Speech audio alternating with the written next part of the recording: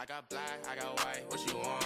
Hop outside a ghost and hop up in a fan on. I know I'm about to blow, oh, oh, when you done. They try to take my floor, I take their ransom.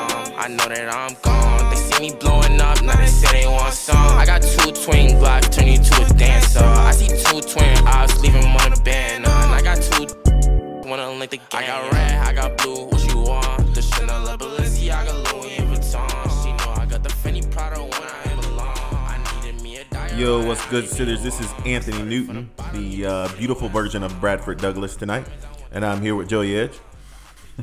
Sitters, what's good? And Chris Martinez. What's happening, man? And we are front porch sitting. We've got some other sitters at the desk that'll get introduced a little bit later. But right now, let's introduce the man that keeps us paid right now, Mr. John Woodley and J.W. Weaponry, where they're the premier gun show of the South, and they're always loaded. You should stop by and go see them from time to time, tweet them, text them, help their social media go up, and call them if you can't go see them. Joey, why don't you give them the number? 386-243-8587. That's 386-243-8587. But they're a gun store, not a gun show, Anthony.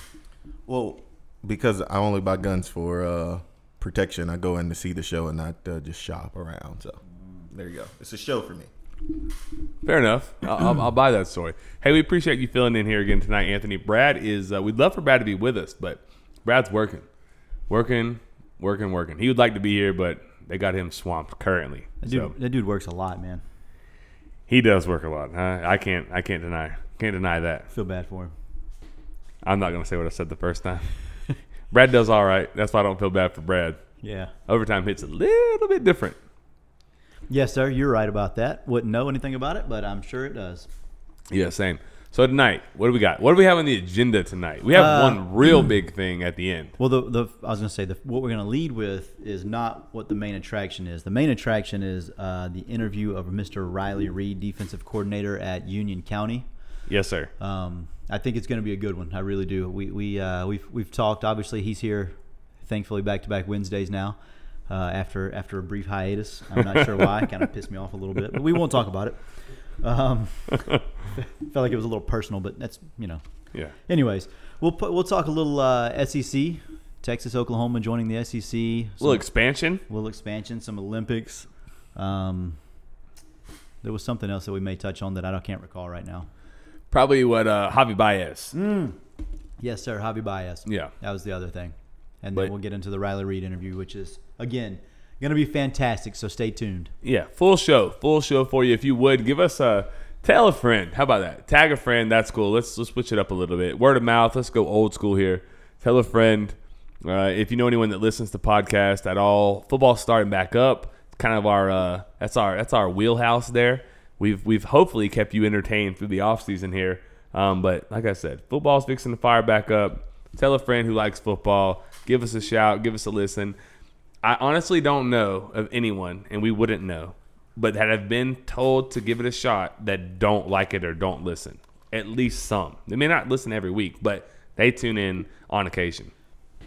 Yeah, I agree with that. You know, you called me this week with a different listener that I never thought about having, and it just like stuff like that. Just I don't know. It amazes me when people say they listen, and I'm like, never would have pegged you as a listener. Yeah, it was Miss Amy Johnson. She's a listener, so I have to at least shout her out. But yes, so there was a reunion in Halpatter this weekend for Live Oak. I think it was a 20-year reunion. My mother-in-law, they went, and she was just making conversation. And this lady was like, your son-in-law is so funny. They're so funny. And she's like, what? Like, how do you know them? And like, oh, well, we listen to podcasts all the time. I'm like, wait a minute, man. I never would have thought that. Never in a million years. And then, it's awesome. Thank you, though. Yeah, no, it's awesome. Please continue to listen. Like, tell a friend. We appreciate it. All of y'all support's cool, man. It's a unique thing we get to do here. This is episode 124. That seems hard to believe, but we're happy. We're happy to have you all. So let's go ahead and get into this thing, Joey.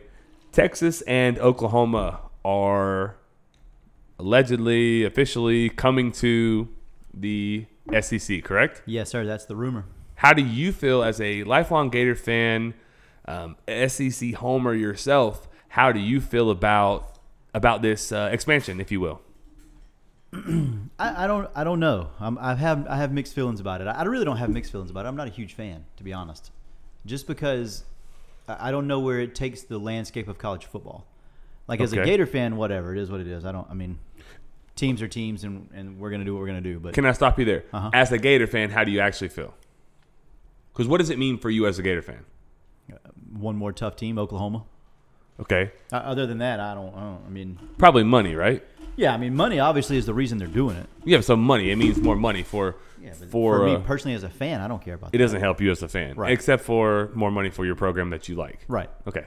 Yeah, I read somewhere where it goes from like $46 million per team to like 68. It's like a $22 million increase per team to add those two teams Is that per year? per year. Yeah, that's crazy. That's astronomical. It's almost like what 35% increase. It's way above my pay grade to do that math. A lot of money increase. Okay. What about Vandy that gets $68 free million to be in that conference?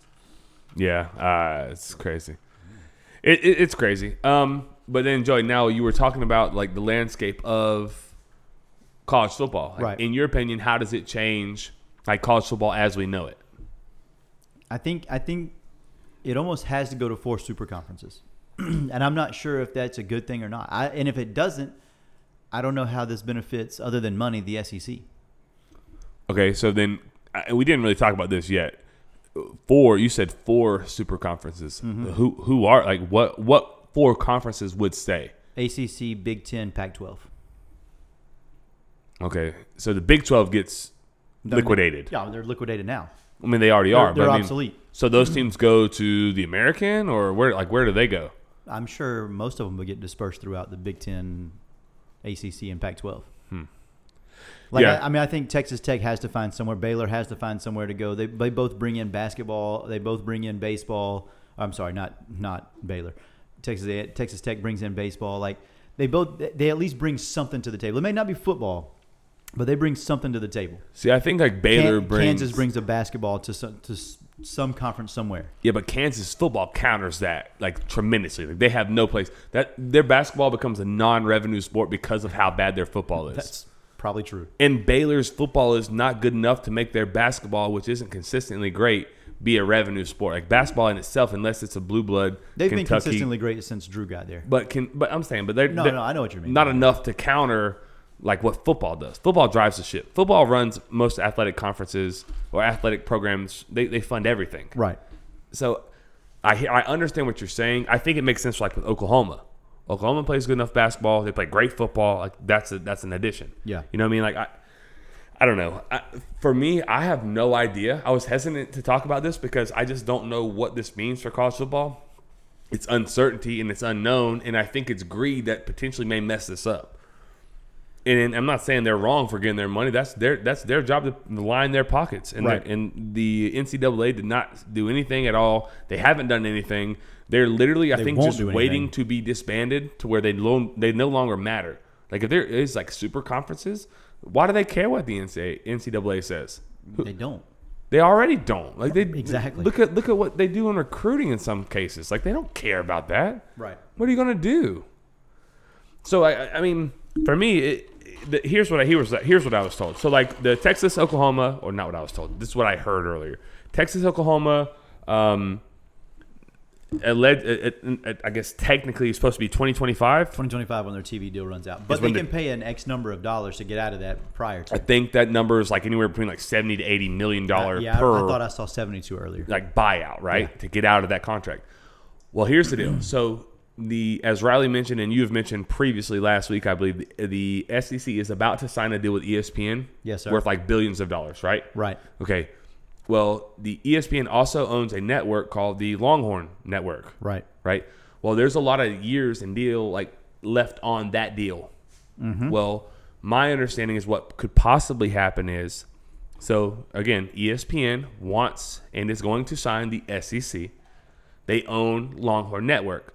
Texas can cash in their money on the Longhorn Network, which ESPN's okay with because they're going to actually be adding Texas and Oklahoma Right. to the SEC, a product that they're already going to own, and they're going to be able to get that money from that deal, which Longhorn Network's already failing anyway. So it's a win-win for everyone. That's not everyone that's Texas and in the SEC and ESPN. Everyone wins. Everybody wins. So like that's where the buyout's potentially going to come from. And I was listening today, and they were saying that as soon as 2022, those buyouts for both Texas and Oklahoma could be paid, and they could be playing football in the SEC next year, which seems crazy because the timeline seems like super accelerated. But this whole deal has seemed super accelerated.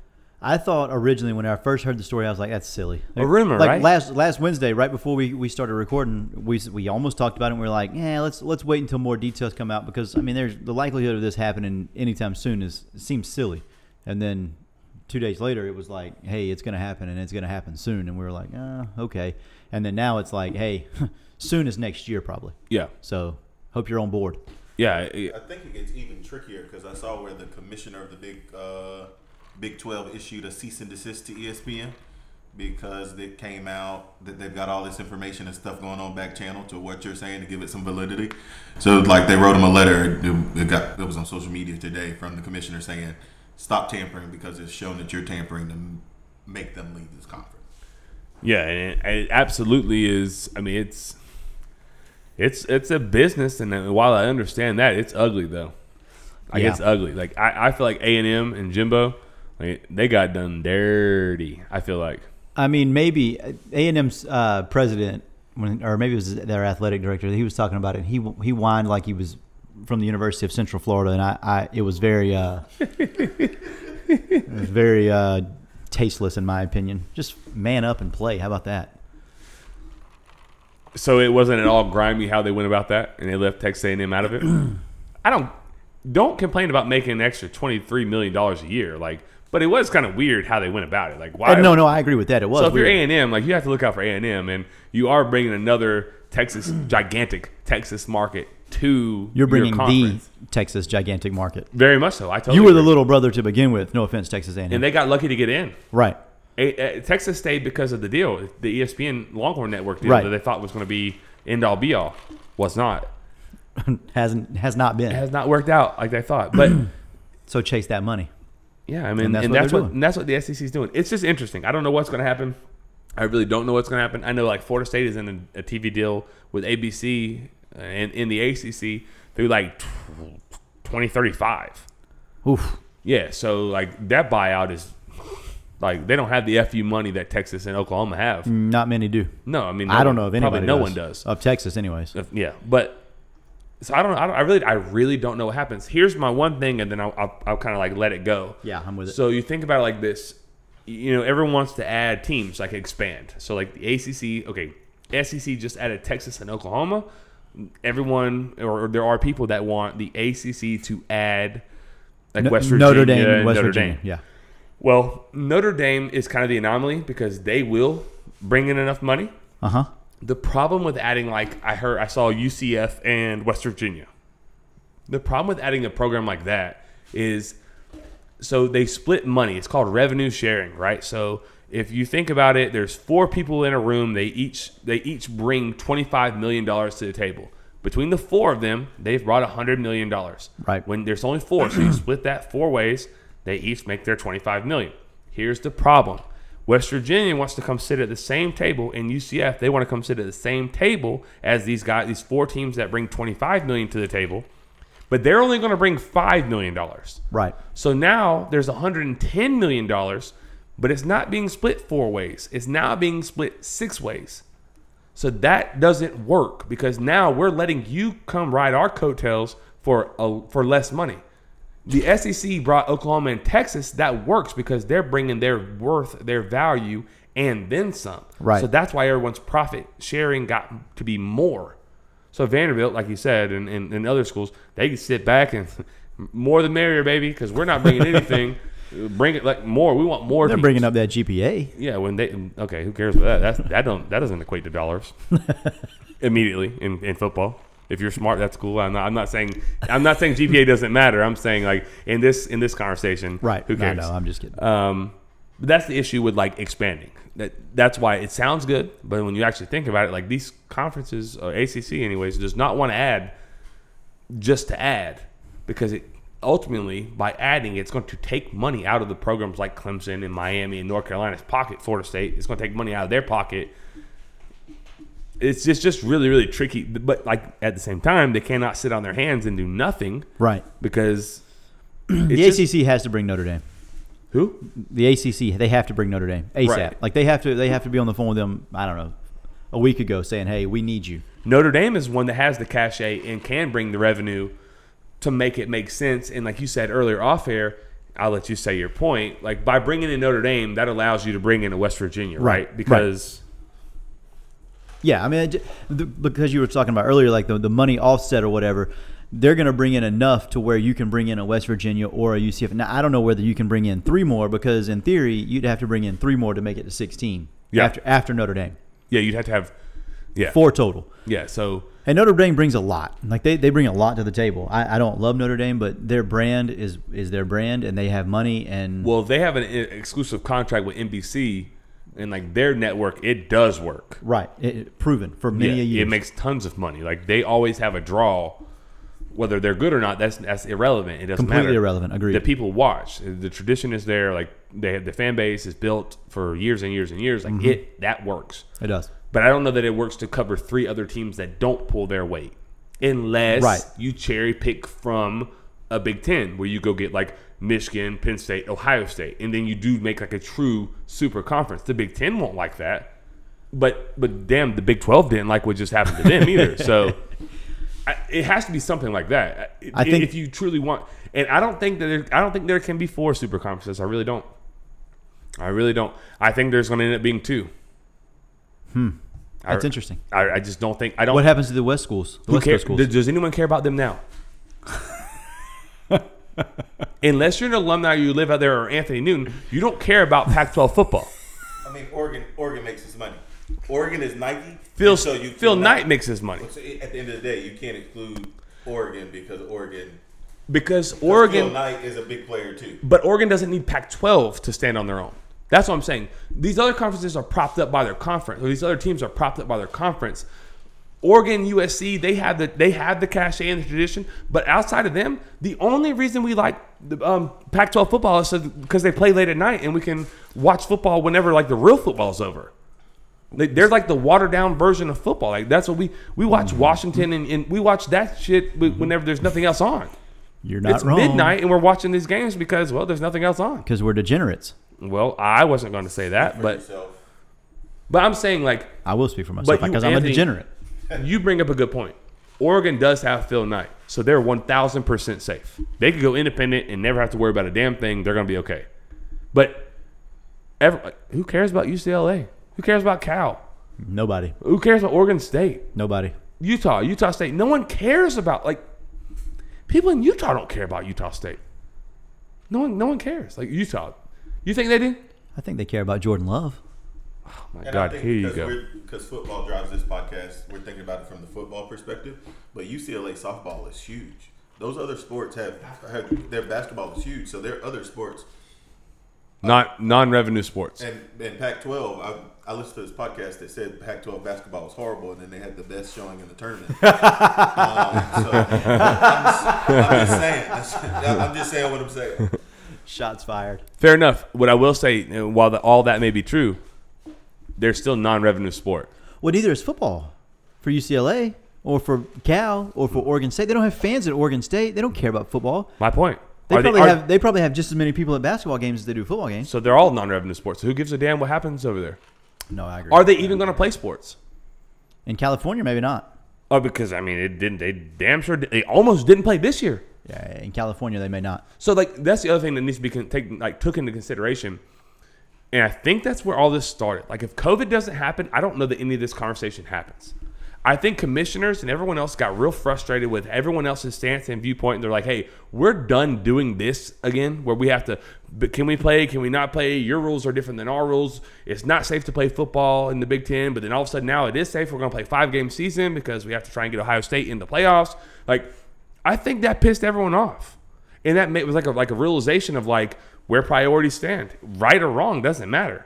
But I don't think they want to count on. No, the priority is money. And you said, right or wrong is irrelevant. That's the priority, and that's what they're going for. And the reason I said at the very, very beginning, and so did you, there will be a football season because why? Because of money. It drives, yes, money. That's it. Money. The universities have to have money. what gives you money? Football. And so then, okay, so my question to you is this. Do you remember how Ryan Day felt at Ohio State with the Big Ten? Did he like the Big Ten stance that they took? No. Because I almost think it was almost like really ugly, right? It almost was really ugly. Okay, so if he gets an opportunity to maybe jump, and not just him because he doesn't get to call that shot, but like if Ohio State was like, hey, wait, whoa, we don't really like how this is going. Like we want to jump, like we're good. I don't know that they wouldn't. I think NLI plays into it too, talking about money. Because leveraging playing in the SEC. NIL. NIL, what I say? NLI. Same, yes, it happens. The NIL, I think that plays into it too. You see the number one overall recruit right now is saying he might skip high school football to go ahead and make his money. And so I think they opened a whole bunch of Pandora's boxes that they didn't fully think out. I totally agree. I think 100% agree with that. That was an unforeseen consequence. But it was foreseen by every human alive except for them. I don't know that they went as deep to think that kids in Texas are going to sit out their senior year and go to college a year early to go get a seven-figure check. You don't think that crossed their mind at all? It crossed our minds, and we're not very smart. No offense to us. Well, they're the ones that did it, so they might be a little dumber. Touche.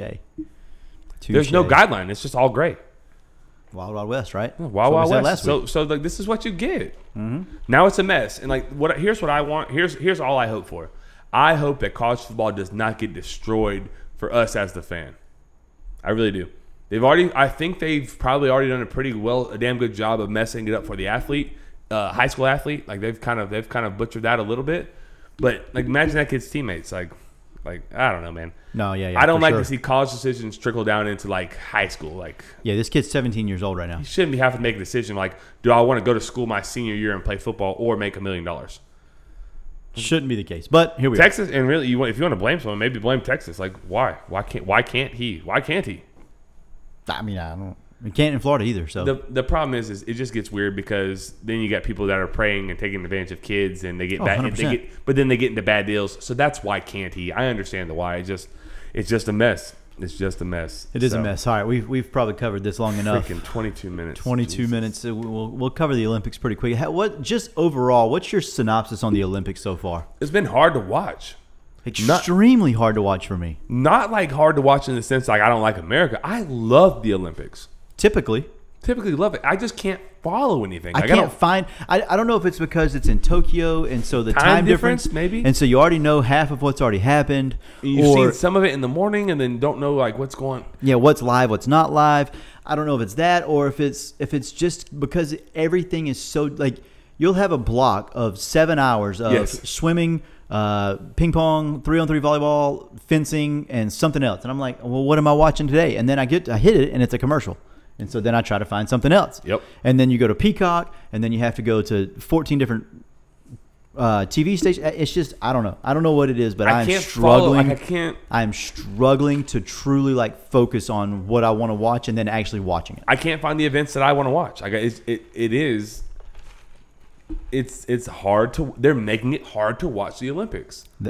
Somebody is. Not because I don't want to like support our athletes. That has nothing to do with it. But it's just like hard to figure out where and what and when, and it's like, what the hell is going on? Yeah, it's very. I told Riley that it was streaming on Peacock. Riley has Peacock, and he goes, "Well, I didn't even know. That's poor marketing." He's absolutely right. Yeah, I know. Like, I love Peacock, so I knew it was on Peacock, but still, the fact that I have to, so I stream everything. It's the fact that I have to get out of one app, go to another app to find this, and then when I get there, it's not what I want it to be. Now I've lost focus. I've lost all my want to watch whatever it was that I wanted to watch. Totally agree. Not a big fan. Not a fan. I guess we'll wait 3-4 years now for the next one. Hopefully, it's a little bit better. Three, yeah. Because it's supposed to be 2020, right? Yeah, 2020. So I believe Kirby Sneed, Santa Fe Raider alum, just pitched in the bigs for the first time ever. How about it? Anyways, speaking of baseball, we got a question from a sitter about Javi Baez and what the situation for him would be like if and when they play the Reds again. So I don't know if you saw this or not, but the other day, 2 days ago, I think as you listened, Javi Baez hit a walk-off, not home run, but it was deep enough it was going to be a sac fly, and so the center fielder just kind of let it drop or whatever. So it ended up being, I guess, a single in theory. But yeah, before he touched first base, he definitely took the bat up and like gave a sweep sign as he was going to first base. And I personally loved it. But what are your thoughts on that? I mean, I also love it. I think for it to be the end of July, the series, and he feels like that into like competition, I'm a fan. Like, get him out. Yeah, I agree with that. I love a little bit of excitement in baseball. I think it's good for baseball. I think it's good for just the game in general. So yeah, I'm A-okay with that. As far as what should happen to him the next at bat, nothing. Amir Garrett should stop talking all that nonsense that he talks, and then maybe Javi Baez wouldn't do that. So no, I don't think anything should happen. So I think this is where we will disagree a bit. I'm whatever they want to do, I'm good with. Like, he did show you up a little bit, so He showed you up a lot of it. So then, if you want to throw at him, throw at him. I have no problem with that. I guarantee when Javi Baez did it, he knew if I make a scene here, they potentially might throw at me. Oh well, it is what it is. Like, who cares? No, I agree with that. I do agree with that. That I do think that he understands the situation. Now, he probably won't like that situation when they do throw at him, but that's life. So what? Every action has a reaction. When you go crazy like that, some reactions are good, some are bad. When you go crazy and show out and do like that I'm all for it. But understand that action probably is going to have a reaction, and they're probably going to throw at you. If I was on the Reds, I'm throwing at him. I'm throwing at him. And right, wrong, or indifferent, that's just how we would handle things if I was the manager of the Reds. Let me ask you this, and I don't know if you know enough about this to really give a full opinion, but if it's anybody but Amir Garrett on the mound, do you think it happens quite like that? I think Javi Baez is an emotional guy, and he was juiced up. And I do know that Amir Garrett is kind of a common denominator of a lot of drama and dust up and stir up because he does run his mouth. So to answer your question, it may not been as elaborate or as in-your-face FU type from Javi Baez, but at the same time, I'm good with it literally either way. I'm cool with both sides of this. Yeah, I don't think it's quite the same. However, I do think, like you said, he's a fiery, emotional guy anyways. Most of those, the Dominicans and the Puerto Ricans, they play the game with flair. They play the game with excitement. They enjoy themselves while they're there. So I think it probably happens regardless, but if it's not Amir Garrett, I don't think it's quite the significance that it is as we speak. So I don't really have much else to say about that. You good with that? Yeah, I'm pretty good. That was our good buddy and longtime listener, your cousin, right, Terrence? Yes, sir. Yeah, Terrence, that's a good question. We appreciate that. All right, so about 28 minutes in, without further ado, we're going to go ahead and begin our interview here with Riley Reed.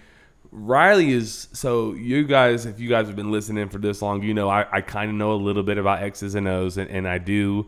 I appreciate the game at a pretty high level, and I can understand a lot of what's going on at a pretty high level. Riley is as sharp, or if not sharper, than some of the smartest people I've been in rooms with.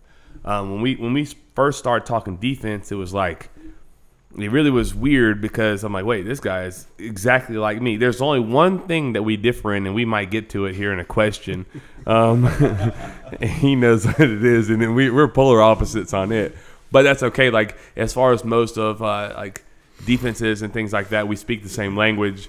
We understand what we're going on. Riley's really, really sharp dude. He spent a lot of time, or a little bit of time at Florida, and then he was at Trinity Catholic in Ocala before he came to Lake Butler. Now he's on his second year here in Union County.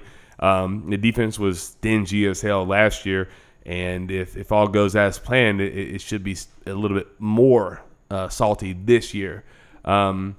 Without further ado, Joey, let's go ahead and jump into these questions with Riley. Riley, we're happy to have you, man. Thanks for coming on. It is good to be here. Did you get that? Good to be here. Hey, attaboy. Yeah, that's better. First of all, talk about your playing career a little bit and what led you into to coaching in general. I was not very good. That's why I coach. I mean, so I have something in common. Yeah. So I was always a little different. Like I always was a big just fan of football. There was my grandpa he likes telling the story. So my parents, they were out of town, and I was staying with my grandma and grandpa, and this would have been 1997, and Florida was playing Tennessee that year. So I would have been 2 years old. And so they're watching it on the TV, and every time Florida scores, I would run up to the TV, and I in my diaper, and I would just be like, yes, yes, yes. And my grandpa was like, this little guy, he's different.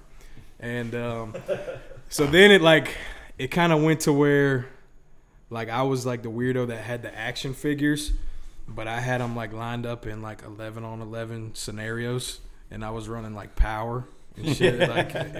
And then in art class when we're supposed to be drawing animals or whatever, I'm drawing football plays. So I was always weird like that. It's just always been I've just always really enjoyed the game. So all right, so we kind of alluded to it earlier. We mentioned that you were at the University of Florida.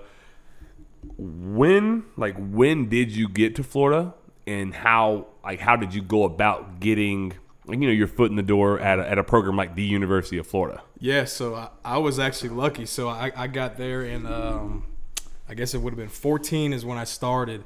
And my dad had a buddy that was kind of directly hooked in with Chip Howard. And so Chip Howard was basically one of the assistants. So there was 2 assistant ADs, and this was still when Jeremy Foley was there. So Chip Howard was basically the guy that was in charge of internal type of ordeals with any athletics there. So I had a meeting with him, and he hooked me up with George Wynn. So George Wynn at the time was, I don't know if he was the director of football operations or the assistant director, but he was that was his role.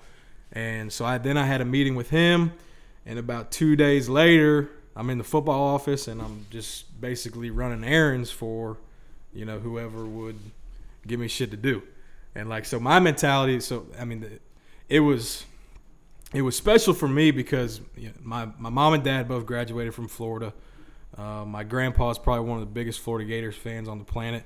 From the time that he retired from the Florida Highway Patrol, he went to every single Florida game up until probably about 10 years ago, and it's not home game. It was home, away, championship game, whatever it was. He was there. Guy. Yeah, he was there for 25, 30 years, and I was with him from the time I was about 5 until I started playing Pop Warner football. So I was either 11 or 12. Now I only went to the home games, but so it was special for me. So I went into it knowing if people wanted me to get their coffee, I was going to do that expeditiously, and eventually it kind of trickled down where eventually I was helping setting up drills in the off season with the DBs, and then I was sitting in meetings, and they kind of just kept putting more and more on you.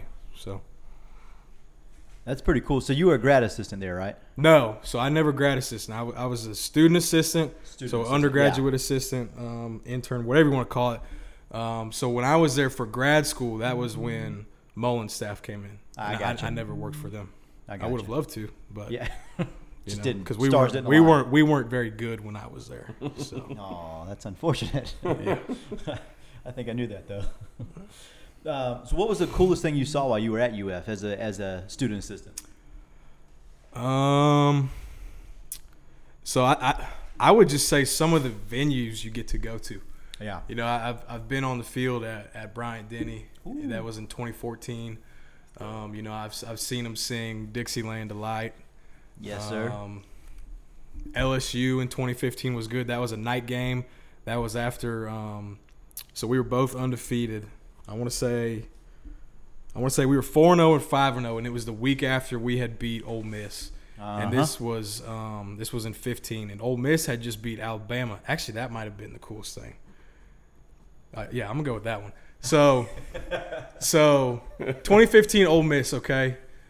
They had just beat Alabama. They were undefeated. I think they were ranked 2nd or 3rd in the country. Yep. They were scoring 63 points a game. They had Chad Kelly. They had some freaks at receiver, Laquan Treadwell. They were really good up front. Now, I think when we played them, they were missing one of their offensive linemen, so they had to shuffle some guys around. And that was a night game. We were also undefeated. I think we might have been ranked like 20-something. I mean, because it was still early. It was that first year with McElwain. Right. But that was a really, really good atmosphere, and they just went out there and they dominated it. I mean, that game plan, it was like, and I was actually talking to Chris about this the other day. We had really good DBs there then. We had Vernon Hargraves, we had Quincy Wilson, we had Tease Tabor, Keanu Neal. It's pretty good. Marcus May. Yes, sir. I mean, like that DB room was just the way those guys went about their business. Everything was impressive. So it was like we felt like we could play coverage. The issue was like the Chad Kelly kid. He's like when they played Alabama, right? Alabama's playing like 2-man and he's running all over the place on them. They got no quarterback player. So what we did was we played a lot of like 2-man or 1 cross. So you're getting 7 guys in the coverage and you're playing like tight man. But we were running line games up front and we were using Jared Davis as like an extra player on Chad Kelly as a spy. And that was just, I think, I can't remember the final score of that game. It was like 38-3 or 38-10. It was 38-7 or 38-10. Yeah, one of those two. I mean, the defense just played lights out. It was one of the best game plans I've ever seen, and the guys executed so well. That was a cool night. Swamp was on fire. Who was the main orchestrator of that game plan, out of curiosity? Jeff Collins. Yeah, figured. Wasn't me.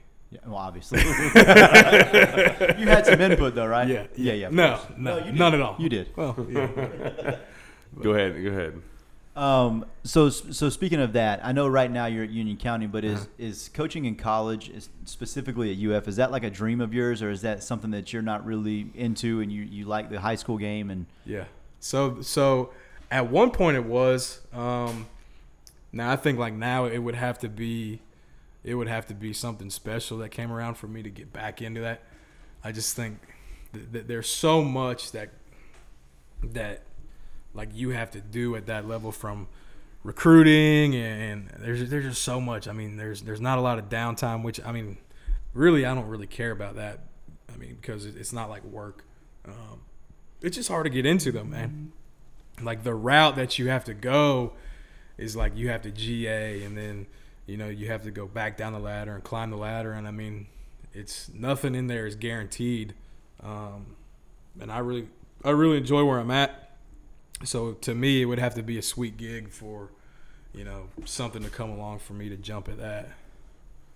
I got you. I'm going to add to that real quick. Sorry, this wasn't on the notes, good. so it's just an add-on question.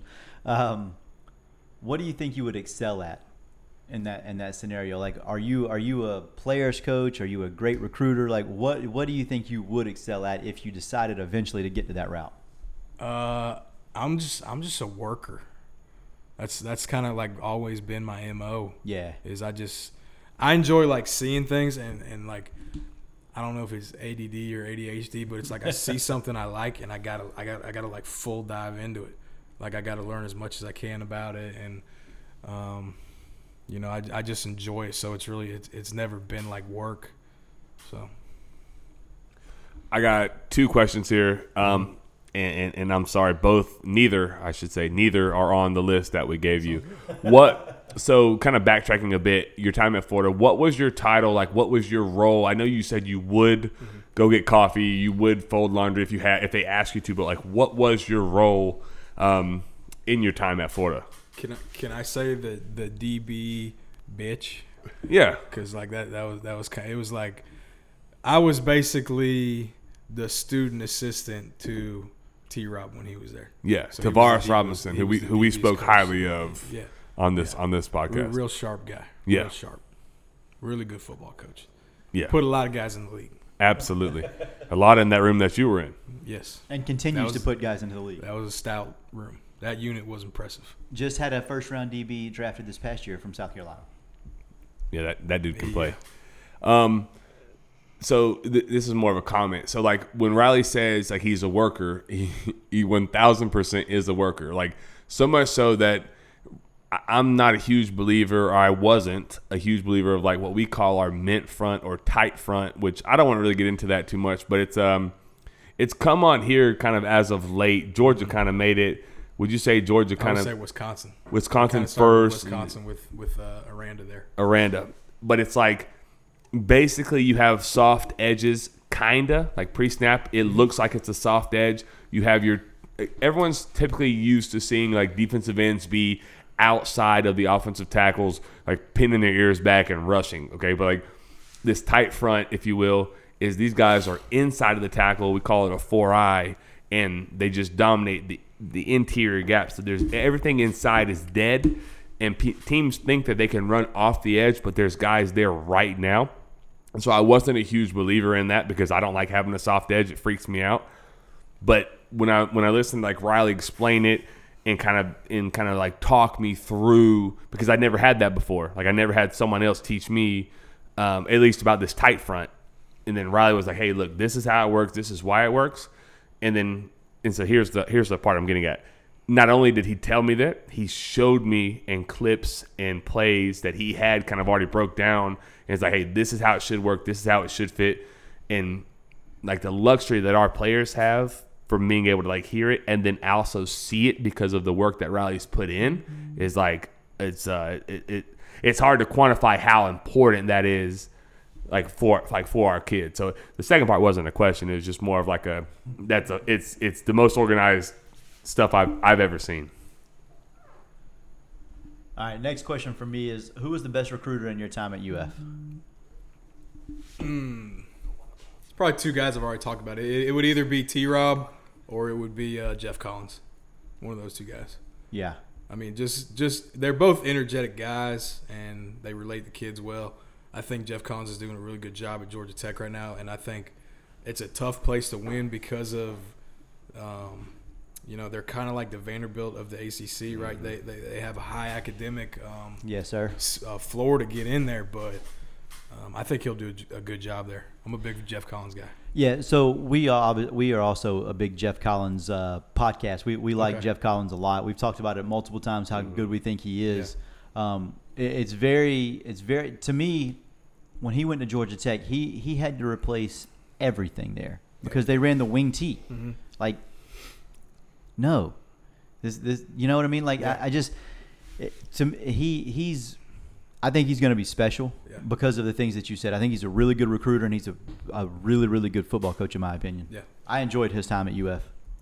Who was the other name you said? I missed it. T-Rob. Yeah, you just look at the guys that he brought in. I mean, you talk about your Hargraves and your Tease Tabers and Keanu Neals. I mean, and just a really good recruiter, and still did it at South Carolina at a high level. I just think another one of those guys that really energetic guy. He's got a track record of putting his players in the league, which is, I mean, ultimately, I think for those guys, that's the number one thing that they're looking at, right? Is how are you going to prepare me for the next level? And when you look at his track record, it's there. Yeah, so. I agree. I buy that story. So, like, speaking of, like, your time at UF, because, like, we talk about recruiters, who would you as a player, who would you have most liked to play for in your time at UF? So, of all the guys that were at Florida during your time, who would you have, like, clicked with, meshed with? Who would you have most enjoyed playing for? You say, head coaches or any coaches? Any coach. Okay. It would. I mean, again, it would either be Muschamp or it would be Collins. I'm a big fan of both those guys.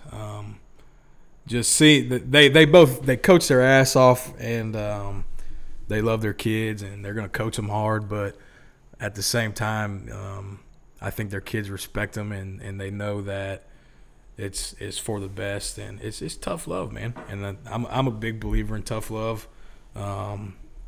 That's kind of how I coach and that's kind of how I grew up. And I think it's the best way to go about it, right? So, energetic guys. If I see head coaches on the sideline, they're getting fired up. I know it means something to them. I'm a ride for you. I like that. I huge fan of Muschamp and what he did at UF personally, because I think he had to clean up a program that was in a bad situation at the time. Yeah. And I think he did that to the best of his ability, and I think he did a really, really good job of it. I don't know that he was ever going to win a championship at UF, but I'm happy that he came to UF and did what he did while he was there. Yeah, I agree. Tough situation he walked into. Yeah, very tough. Yeah. And I think it was a testament to how long he got because of how much he was liked by everybody there. Like there was nobody in any part of the athletic office that was like, damn, it's time for him to go. Yeah. It was like, God, we don't want to have to do this, but this is the University of Florida and fans get tired of it and it is what it is. And so, yeah, that's a testament to him as a person. The next question, I feel like it's probably going to be the same answer, but who was the best coach in your time at UF? Like overall, just as a college football coach, who was the best overall coach?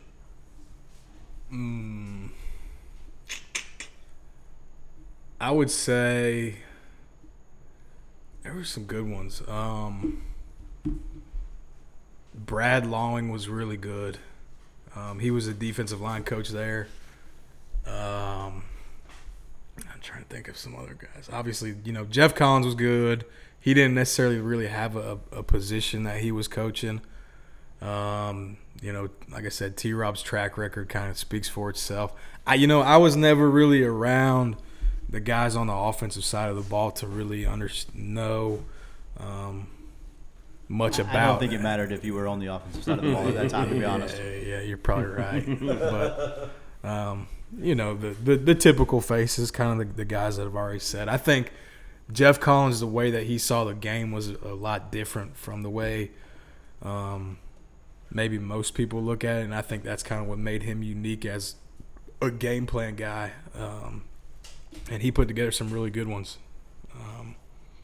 So there were some good coaches there. There was some good GAs there. I mean, there was guys like Willie Green, I think, is now at I want to say he's the DC at Western Carolina now. Josh Lynham, he was at Jacksonville State, and I think I saw something the other day that now he's at Georgia Tech with Jeff Collins. So, I mean, just in general, from the top to the bottom at a program like that, there's going to be, there's going to be good coaches there. So, no, for sure. All right, speaking of good coaches, we're going to try and transition a little bit off of UF. We may revisit it here some, but just more you in general. Like, we already asked about coaching long term, but what if there was one defensive coach that you would like to be compared to or used in the same sentence with? Who would it be, and then why? I don't know if compare is the right word or the word I would use. But I think like when there's certain places, right, where when you turn on the tape and you can tell that guys they're really, really fundamentally sound and they tackle well and they strike people up front and they control blocks. Like when I think about defense, that's how I think about defense. I think everything starts up front. Yes, sir. You have to be able to control blocks up front, and you have to be able to tackle well. Yes, sir. So, when you look at teams who do that well, when you turn on our tape, that's what I think I would like people to say about our defense. Gotcha. Yeah. So not necessarily like a person, but like that style. Right? Yeah. Like yeah. dominate up front. Yeah. And then when we get to the point, make a tackle. Yeah. Yeah, absolutely. I totally agree. You got it, buddy. All right, Riley. You may have somewhat answered this with the last question, but what do you feel like your best attribute as a coach is? I think it's how organized and detail oriented I am, and I think because of that, it kind of allows me to see things and have answers for them and understand how teams attack us kind of before. So to me, it's like the preparation of game week is that you're trying to, in your mind, you're trying to visualize and play the game before it actually happens. So you have to have not only a good understanding of who you're playing against, but your game plan and how what they have and things that you've seen on tape, what they could pull from to attack what you're doing, and then you have to have those answers built in. So to me, I think that's what it is. Just being organized, and I'm big on I want to, like, on Sundays when we have our meetings, I want to script all of our practice periods, and I want to have all that laid out before Monday starts. That way it's, hey, are we getting enough of this? Are we getting enough of this? And now obviously you have to tweak it here and there, because you're going to look at things and you're going to say, all right, what do we need to get rid of? Is there something that we need to add? Did we find something from watching more film that we need to have an answer for? Whatever it is. But I think it's just being detail-oriented and organized. Can you, when we get done with this, can you teach me to be detail-oriented? It's tough. I think so. Like, my thing, right, is like, I'm only partially kidding. I don't know if it's ADHD. It's like one of those things, like, I like have it, where it's like once I get into something, it's like it's full. You know what I mean? Yeah. Just go. You didn't answer my question, though. Will you teach me? That's what I'm saying. I think it's one of those things that you just have or you don't. I mean, maybe it isn't, but for me, it was like one of, teach me. Yeah. For me, it was one of those things. Like, I feel like I've always had it. Yeah. No, that is true. I would show you some of our practice schedules from spring ball or even summer workouts. You'd be like, oh my God. No, but it's all good. And I would agree with your assessment of yourself there, Riley. So how would you describe, like, how would you consider yourself as a defensive coach? Like, what's your style as a defensive coach? So to me, football is about, like, two things. Defense specifically, you have to stop the run and you have to affect the quarterback. So I think it changes from year to year based on kind of what you have. Yep. And, like, I'm not going to throw anything out that's going to be this year. You're going to have to wait and see it. Yeah, do not do that. We'll look a little different this year on defense than we did last year, just from guys that we have, guys that left, whatever it may be. But I think you have to adapt it to your personnel. And then, like I said, ultimately, you've got to stop and run, and you've got to hit the quarterback. But we tell our guys, right, so on Christmas Eve. Here we go. Yes, sir. There's all these reindeer, right? But there's only one of them that pulls the sleigh, and his name is Rudolph. So if you get in Rudolph's head, like, Santa ain't dropping off the presents. You know what I mean? So that's why that part 2 is, right, affect the quarterback. And you can do that in a multitude of ways, right? You can come after his ass. You can make it look like we're coming after your ass and then we're getting out of there. We can bring guys that you don't see. We can play different coverages. We can change our pre-snap, whatever it is. Those guys don't like that. Nope. Love it. So would you say, and you said it already, but I just want to make it even more clear for all of our listeners, that you don't technically have like a style per se. You match your style to fit your personnel, and that may change from year to year, but you're good enough at what you do that you can, and then it's a humble brag, but you can be flexible and you can cater your defense to your group. Yeah, and I think that you can even shrink that down, and it might change, like, from drive to drive in the middle of the game. Like, you may say, man, I've always been in the box, but one thing I do like about being on the field is I kind of get more of a sense of, like, the energy of a game, and I can look at my guys and I can say, hey, what's going on? What do we like? What should we do? Because at the end of the day, it's like, if I can look at my guys and they say, hey, we like this, well, then let's do it, because they believe in it. And if they believe in it, right, I think that says something. That's I like that. I like that. That says that you actually pay attention to your players, and I think that's a lost art in the coaching world, honestly. Yeah. I feel like this next question, it's a 2-part question. I'll take part 1 because it's a softball for you. What's the easiest offense to defend? Don't like you don't know. Well, single wing T if you can't triple out of it. Single wing T. Yep, I agree. Because they're going to run 6 or 7 plays, and I mean, those offenses usually are so tendency oriented that you can have checks based on backfield alignments and formations and stuff like that puts you in really good situations to play against them. I know we played 3 wing T teams last year, and none of them scored a point. Say that. Hey, will you say that one more time, Coach? We played 3 wing T teams last year, and none of them scored a point. Yeah. So, anyways, wing T, John Boy. Now, if you can formation and triple option out of that, saying that you can get in a bunch of formations and you can run the triple, that's a different story. Yeah, because then now the tendencies are not there. Yes. Yes, sir.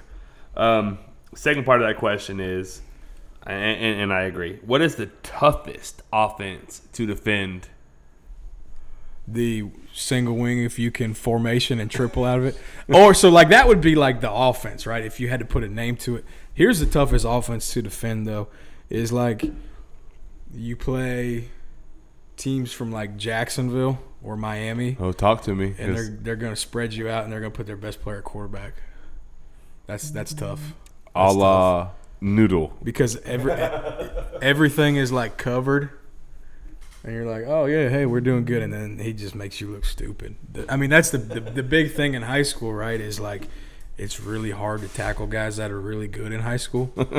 Like at college, it's different because you got 11 guys that are good football players. They're on scholarship. They're like really good athletes. Sometimes in high school, you might have a kid that he's starting for you because he plays really hard and he'll stick his face in the fan and he knows what's going on. Yep. But he might not be the best athlete. So – to me, I mean, that can get tricky. Now, I think over the years I've learned some stuff that can help with that type of stuff. Wish I'd have knew you in about like 17 and 18. Then, yeah. Because no, I co-sign that. Yeah. Wide open, best athlete. The worst part is this, Riley. If you get wide open, best athlete that can throw the ball, but also can read coverages. Yeah. So yeah, pre-snap, he knew we were rolling to cover 3 if he knew his quarters. Yeah. And then he was good enough for your starter. He knew what was the breaker, the beater to that coverage. So like I've never played a kid like that in high school. This cat was different. Yeah. But yes, I totally agree with him there. I've played some good quarterbacks in high school. The one that stands out, the best one that I've played against far and away was Brian Maurer when he was at Westport. He was at Tennessee now. Like the 4th play of the game, they're on the right hash, and he throws a deep out to the left hash, and the ball came out before he broke. And, like, that thing was right on the money, and I was on the headset. I said, you got anything for that, dog? And it was just like there was that, like, radio silent on the headset. I said, yeah, me neither. There's really no reason that he didn't start the entire year last year at Tennessee. That kid can sling it. And so, like, when we got at Trinity, he would come out there and throw to some of the guys, and he's a really good kid, and he can spin it. So, yeah, that kid was different. So we talked about not having this question, but I still want to know the answer to this question, and then we're going to go back to the original question that we said we were going to end on. Okay. So you're a big Gator fan, Uh-huh. as am I, obviously. Is Todd Grantham misunderstood? Is he the right man for the job? Is he going to get the job done this year? I need you to tell me all these things. I don't think Todd Grantham is misunderstood. I think people understand him perfectly. Like, he is who he is. He's Dr. Funk. He's going to bring shit. And I think I've said this before on here, but he's going out with an empty clip. Yes, sir. They'll be good this year. They'll be good this year, I think. I mean, Talk to me. I think up front they're loaded. I think I've said this before here on the show. I think the guys that are in that room, they're competitive and they know that they have to be better, not just from a player standpoint, but from the coach's standpoint. Because ultimately, it always falls on the coach. I like to tell my guys, I say, hey, if you go out there and you always fight, never quit, every point he scores on me, right? And it might not be, but like that's your defense. If you're gonna, be the coordinator, ultimately that falls on you. And I tell our coaches the same thing. I say, hey, if we look really good, it's we. If we suck, it's me. So I think, and they understand that. They understand that pressure, and I think it'll look better. People forget, like, Todd Grantham had top 15 and top 10 defenses at Louisville and Mississippi State. Mm-hmm. He's had one bad year. Like, really, when you look at it, he's had one bad year. And people have, like, the third and Grantham thing. I bet if those people went and looked at third down percentage of the places that he's been at, they would be really surprised at his overall ranking. Because here's a guy, right, that can dictate protection, attack protections by overloading where the protection is going to be on third down, and he can get home. They had 49 sacks at Florida 2 years ago, I think it was. They had like 16 in one game against Miami, but yeah. Yeah.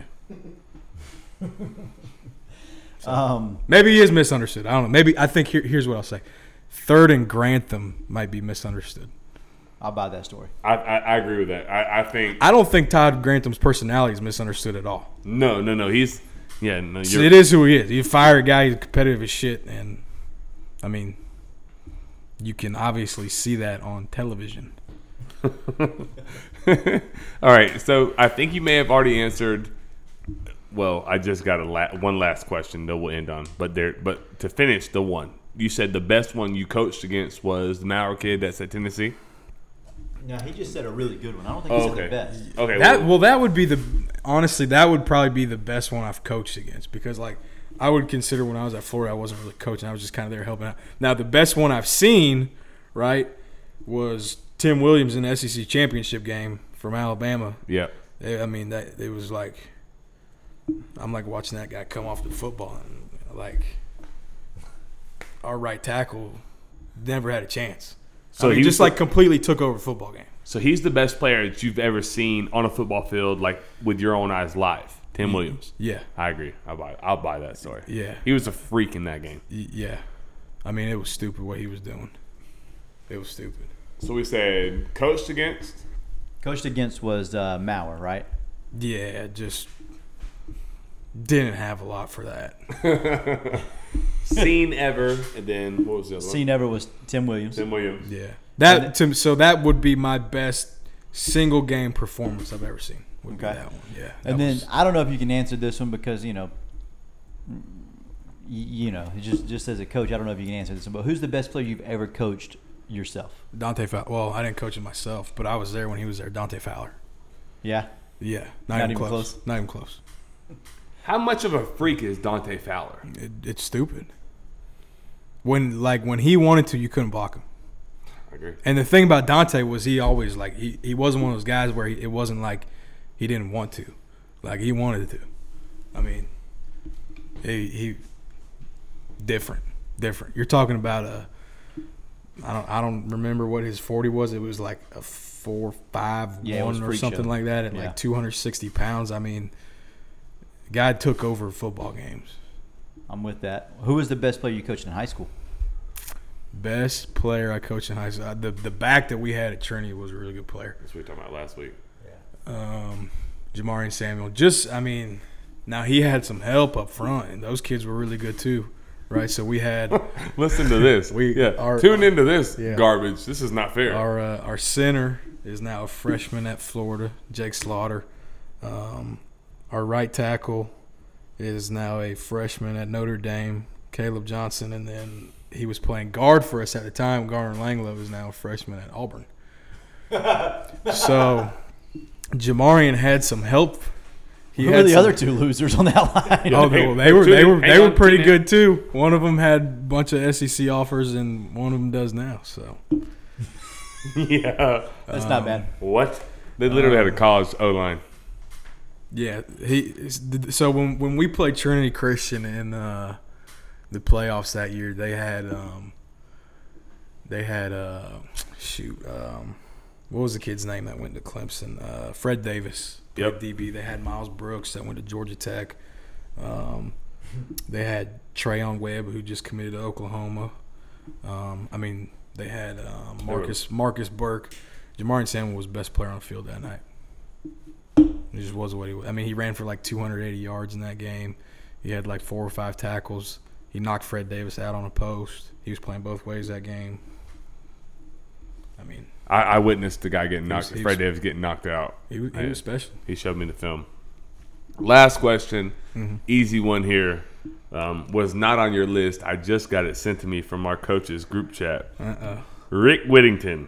Okay, he He asked one earlier that I absolutely will not ask on air. I haven't seen that one. I'll have to go back and look. When you go back and look, you'll understand why. But the one that he did ask that I will ask on air is, he said, can you ask him, other than the Tigers, Union County, and the Gators, what are your top 3 mascots? Top 3 mascots. Golly. If you knew Rick, you would really like this question. Because I won't read the rest of it, but he goes on. So shout out to my guy Ryan Lusby. He's the offensive coordinator at Arkansas Monticello. I believe they are the Bull Weevils. Okay, right? okay. That's a great mascot. I don't know what a Bull Weevil is, by the way, but me either. Impressive mascot. Man, I gotta have 2 more. If you get one more, I'll throw you a lifeline. Okay. I'm just going through and I don't know, man. I'm looking at the TV right now. I don't really know what a Met is, but I don't think. Can I put them in my bottom 3? Yeah, we can allow a Met to be a bottom 3. No, nobody likes the Mets. They're the worst. Yeah. Yeah, Raging Cajun's a good one. Shout out to Patrick Toney at UL. There you go. I'm going to go ahead and read the rest of what he said. Okay. So we'll go Raging Cajun is your 2. Okay. He said because the Inverness Razorbacks is pretty awesome. Yeah. He didn't say awesome. And they deserve to make the cut. Yeah. I didn't think about that. Yeah, the Razorbacks. That was the old Pop Warner squad. There we go. Shout the out old to Inverness Razorbacks. Razorbacks, baby. That's all. Hey, we were salty. I'm telling you. Salty. Hey, I think that might conclude it Tell there. Travis we might have run the 7 diamond there. You know, he did. He said, make sure you ask him when he is installing the 7 diamond. Yeah. That was one of the questions. I did skip over it. Whenever Travis, we play like the Notre Dame box or something. I don't know. Travis and Joe did want that question read. Gotcha. But I liked Rick's. Rick's was pretty good. Yeah.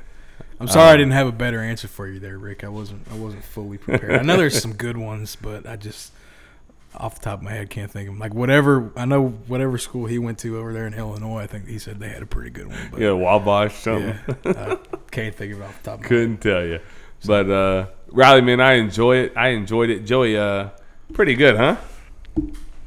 It was as perfect as I was expecting it to be. There you go. I knew he would be prepared. I knew everything would be just right. He's a sitter. He knows what's going on. Yeah, at this point, he's basically a damn professional. So, Riley, we appreciate you and your time, man. You still got to show up even though we're not interviewing you. Yeah. I will. I might be a little less frequent now that we're getting into the game. Speaking of games, y'all come check out your Union County Fighting Tigers. We're going to be pretty salty on defense this year. Yes, sir. Ant, you want to go Come ahead see and it for yourself. you want to close this thing out, sir? All right, this has been a lot of Gator talk. Go Nose, go White Mike, go recruiting. This has been another episode of wrong podcast. You've been on the front porch sitting tonight with Joey Edge, Chris Martinez, Riley Reed, Chandler Collins sitting in. I am not Bradford Douglass, but we are front porch sitting. We will see you next time, sitters. Peace. Yeah. I got black, I got white, what you want? Hop outside a ghost and hop up in a fan on. I know I'm about to blow, I ain't dumb. They try to take my floor, I take their ransom. I know that I'm gone. They see me blowing up, now they say they want some. I got 2 twin Glocks, turn you to a dancer. I see 2 twin eyes, leave him on a banner. And I got 2 wanna link the game. I got red, I got blue, what you want? The Chanel, Balenciaga, Louis Vuitton. She know I got the Fendi Prada when I belong. I needed me a diorama, I need me to want. I started from the bottom, you can see the way I stomp. I want all the diamonds, I want that shit to wear a ton. The op, they tryna lie me, cause they hate the place I'm from. But them don't know me, they just know the place I'm from. I got lots of shorties tryna pull up to my place. But you ain't want me last year, so just get up on my face. They all up in my inbox, so I know they wanna taste. I know they want my downfall, and are you lace? I got black, I got white, what you want? Hop outside a ghost and hop up in a fan on. I know I'm about to blow, I ain't dumb. They try to take my floor, I take their ransom. I know that I'm gone. They see me blowing up, now they say they want some. I got 2 twin Glocks, turn you to a dancer. I see 2 twin eyes, leave him on a banner. And I got 2 wanna lick the game. I got black, I got white, what you want? Hop outside a ghost and hop up in a fan on. I know I'm about to blow, I ain't dumb. They try to take my floor, I take their ransom. I know know that I'm gone. They see me blowing up, now they say they want some. I got 2 twin Glocks, turn you to a dancer. I see 2 twin eyes, leave 'em on a band.